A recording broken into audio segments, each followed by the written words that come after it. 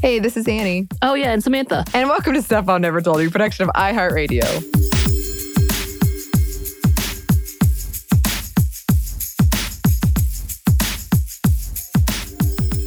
I forgot what we were doing for a second. I'm sorry. It happens to all of us, Samantha. It happens to all of us. And this is a very special episode because it's a woman around the world. Today, we wanted to highlight some listener mail that we've received from some of you lovely listeners, women and non-binary alike.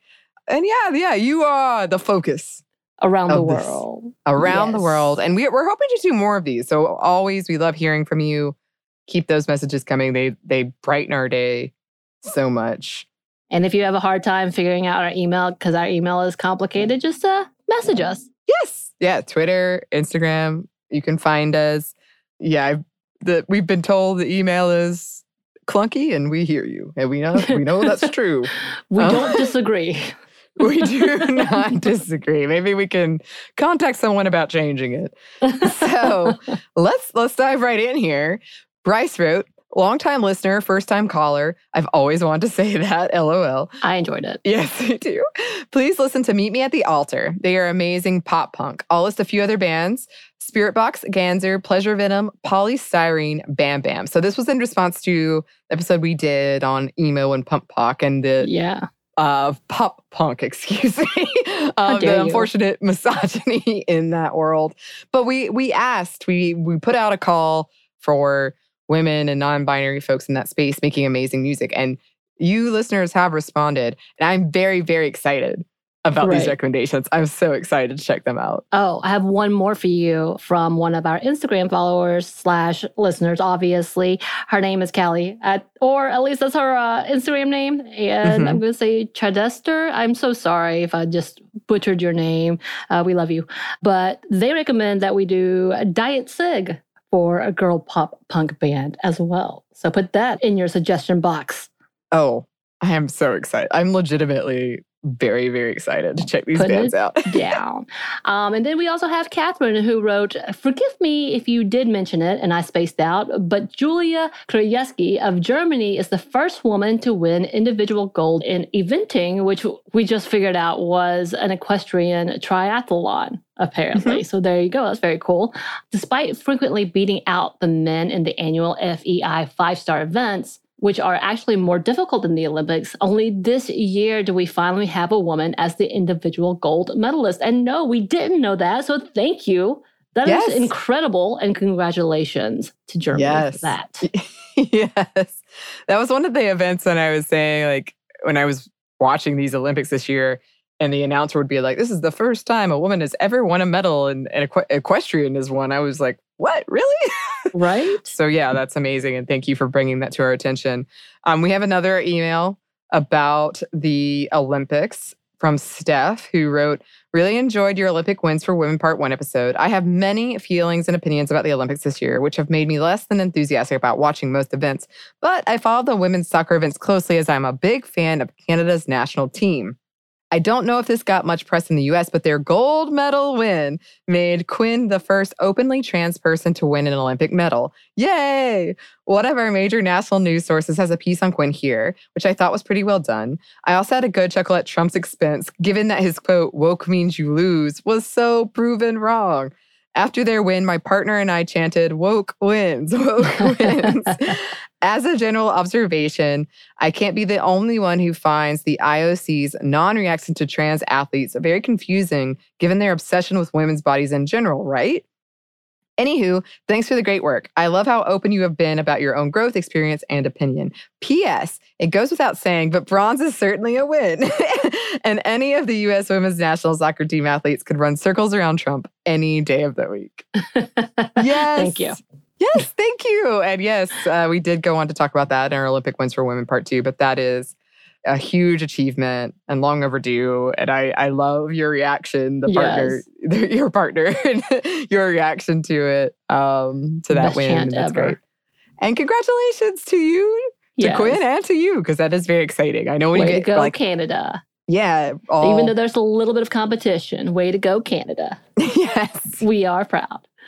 And then listener Lauren wrote, First of all, I love the podcast. It is super informative, therapeutic, eye-opening, and has changed my life in so many meaningful ways, especially your segment on bisexuality. I was closeted for a long time, and when I tried to come out 7-ish years ago, I was talking to an extended family member I was living with and close to at that time, and I had been experiencing physical and romantic attraction to women for years by that point and decided to take the first step.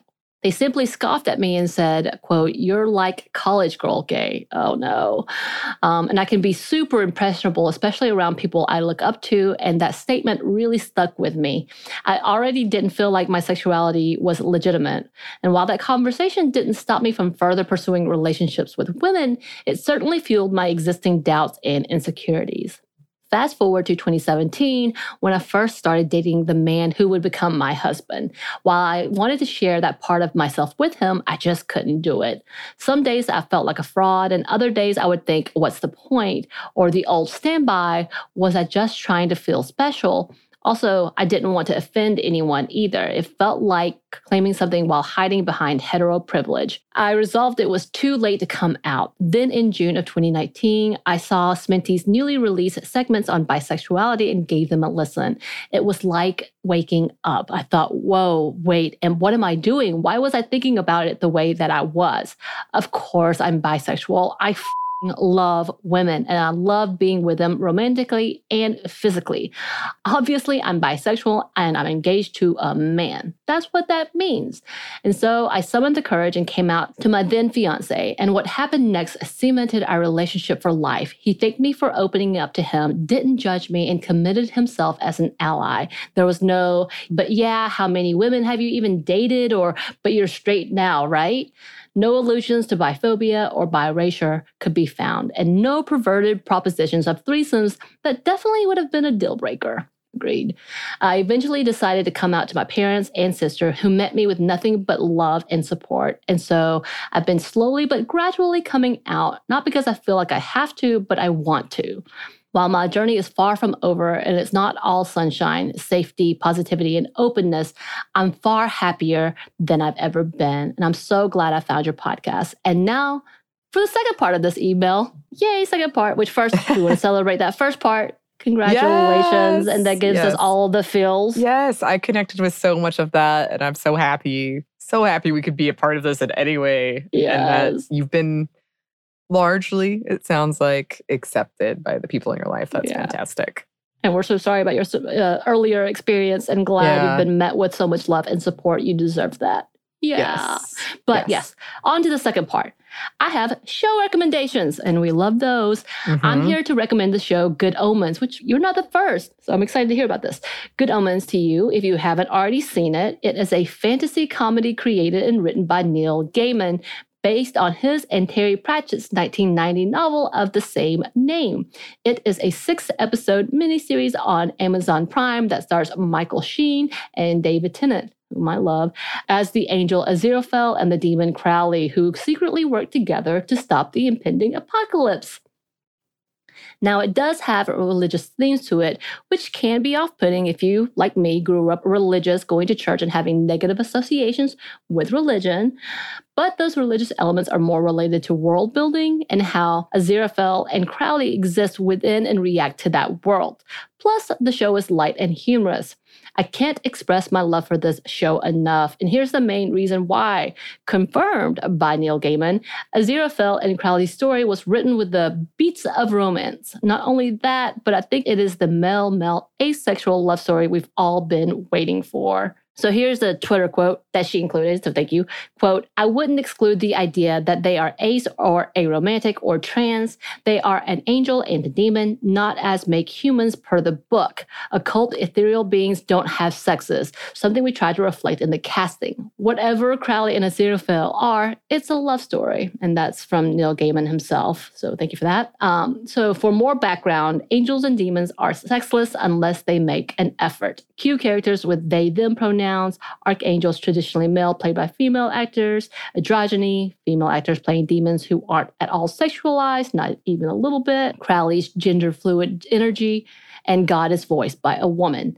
And the show never makes gender presentation the butt of a joke. There's even a scene where the demon Crowley applies to be a nanny for the Antichrist, and in doing so, he cosplays as Mary Poppins simply because, according to the book, Crowley loves that movie.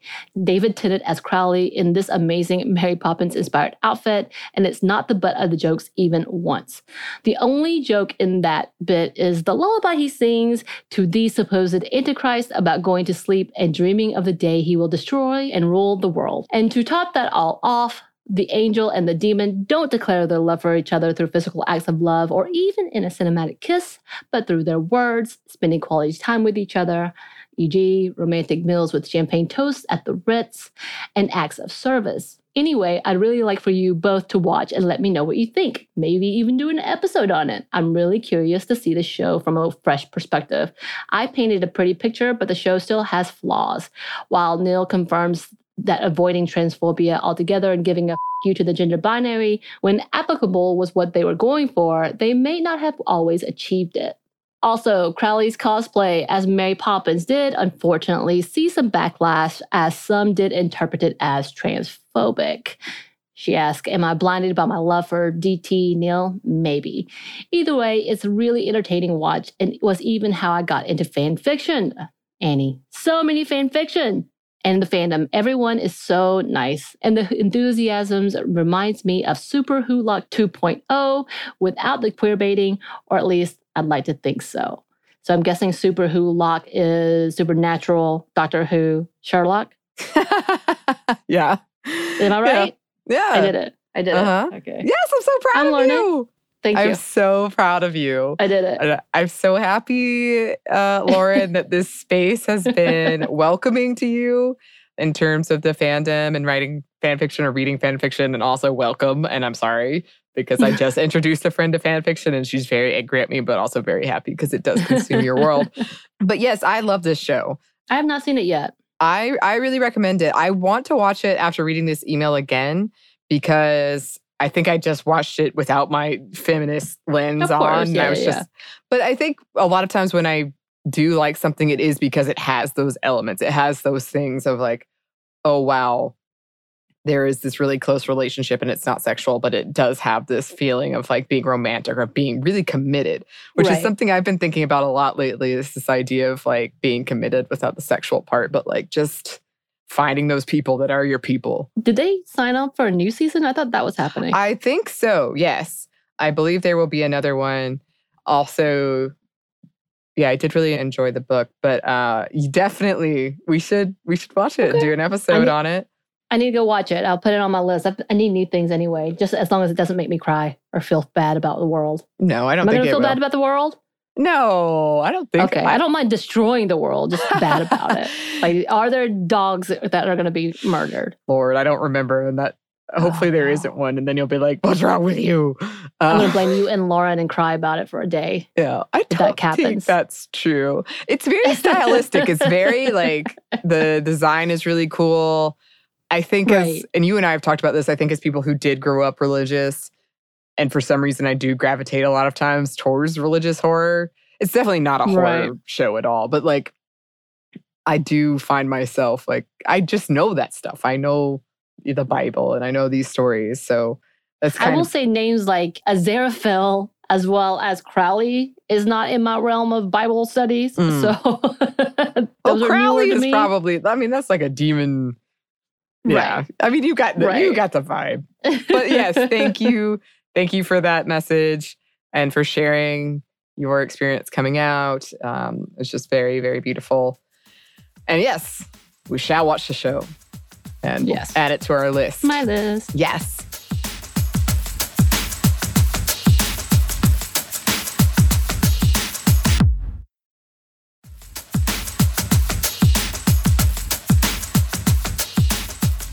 So I want to include this next one because, and it actually kind of relates to what we just read. We're about to do an upcoming book club on the book Ace by Angela Chen. And so some of the stuff we're touching on, we're going to touch on in that episode, including this, which is kind of fictional representation of Ace people. So Brandy wrote, "Want to thank you for your happy hour on sexuality. I'm writing in to give Annie some validation. I've identified as aro ace since I was 24. I'm 35 now. And it has been a long road of self-doubt and fear and jealousy and disbelief that I could ever have a happy life without a partner. But there has been so much joy too. And that's where I have to remember I'm already living that happy life. Finding a community online, coming out to real life friends who have validated and uplifted me, going to Pride and waving my ace flag with a big smile on my face, getting so excited anytime a public person or character comes out as ace, feeling smug that I don't have to deal with terrible boyfriends and relationship drama. So I want to share that whatever you're going through, I probably thought it and felt it too. And I see you. I'm proud of you. Oh, thank you. You don't have to have any answers right now. It's scary, but I feel like we'll never regret being true to ourselves, even if we don't have the exact words for who we are or what we want. I found Bella DePaulo's site very helpful and not feeling alone. She's not ace, but she is happily single, and I've leaned on her wisdom so much over the years. You should check out her work if you haven't yet, belladepaulo.com. I've also found solace in pop culture where I can. There's a newish book called Loveless by Alice Oseman that made me feel so represented and seen. You should definitely pick that up if you haven't yet. I keep a list of characters who seem ace to me, and Luke Skywalker is at the top of that list. In New Hope, he seems more in awe of Leia than anything else. In Empire, his reaction to her kissing him was less excitement, attraction than satisfaction that he was getting attention over Han, who was clearly bothered by it. I think Luke's smirk was more about Luke knowing Han liked Leia than liking her himself. When he found out she was his sister, he wasn't disgusted or ashamed that he'd been attracted to her. He just looked like he thought, that's why I like her so much. We're a family. Mary Poppins is also very obviously ace. Watch that jolly holiday scene with Bert and tell me she has anything but platonic feelings for him. He makes a move and she gently rebuffs him. Then he teases her later by naming all of his gal pals and she acts offended. It is most definitely two friends joking around. She's ace in the sequel too. There's Elsa from Frozen movies, of course. I'm all for #give Elsa a girlfriend, but they didn't. So we get to keep ace Elsa. Mark Watney from The Martian, not a hint of romance in his life, but great friendships. And most of the hobbits from Lord of the Rings. Marriage doesn't seem important in their culture. Claire from Jurassic World, I think she's a hetero-romantic ace. Ariadne from Inception, she could not have been less interested in Arthur's kiss. And Crowley and Aziraphale from Good Omens. Pretty much confirmed by Neil Gaiman, although he accepts all headcanon. And my favorite, Jo from Little Women, who cannot be bothered with men and wants to stay with her family forever. And Louisa May Alcott only married her off because she caved to her publisher's pressure. I have more, but this email is already too long as it is. I think writers try to include characters who aren't interested in partnering up, but they don't have the vocabulary or the desire to make them ace, or they know the higher-ups will insist on a love interest. So I'm really grateful for the ones who do show up on our screens. Aww. Yes. Thank you for that message. It was so kind. And I totally agree with you on Star Wars, and I love it. And yeah, I've got another Good Omens shout out here. And you feel so seen. I do. And I feel like, yeah, we're going to be talking about this with the book, obviously, but I just feel like my ideas are expanding. There's a lot of things I'm like lifting off. Well, it doesn't have to look this one way, or it doesn't have to look like this. And there are all these different interpretations or ways that people can be and people can be happy. So I love that. And I'm really, really grateful for people who have sent these messages of their own experiences and being so open with us. So we really do appreciate it. Yes. And speaking of, if you would like to contact us, you can. Thanks to all the listeners who we highlighted in this Women Around the World episode. But if you would like to email us, you can email us at stuffmediamomstuff@iheartmedia.com. You can find us on Twitter at momstuffpodcast or on Instagram at Stuff I've Never Told You. Thanks as always to our super producer, Christina. Thank you. And thanks to you for listening. Stuff I've Never Told You is a production of iHeartRadio. For more podcasts from iHeartRadio, visit the iHeartRadio app, Apple Podcasts, or wherever you listen to your favorite shows.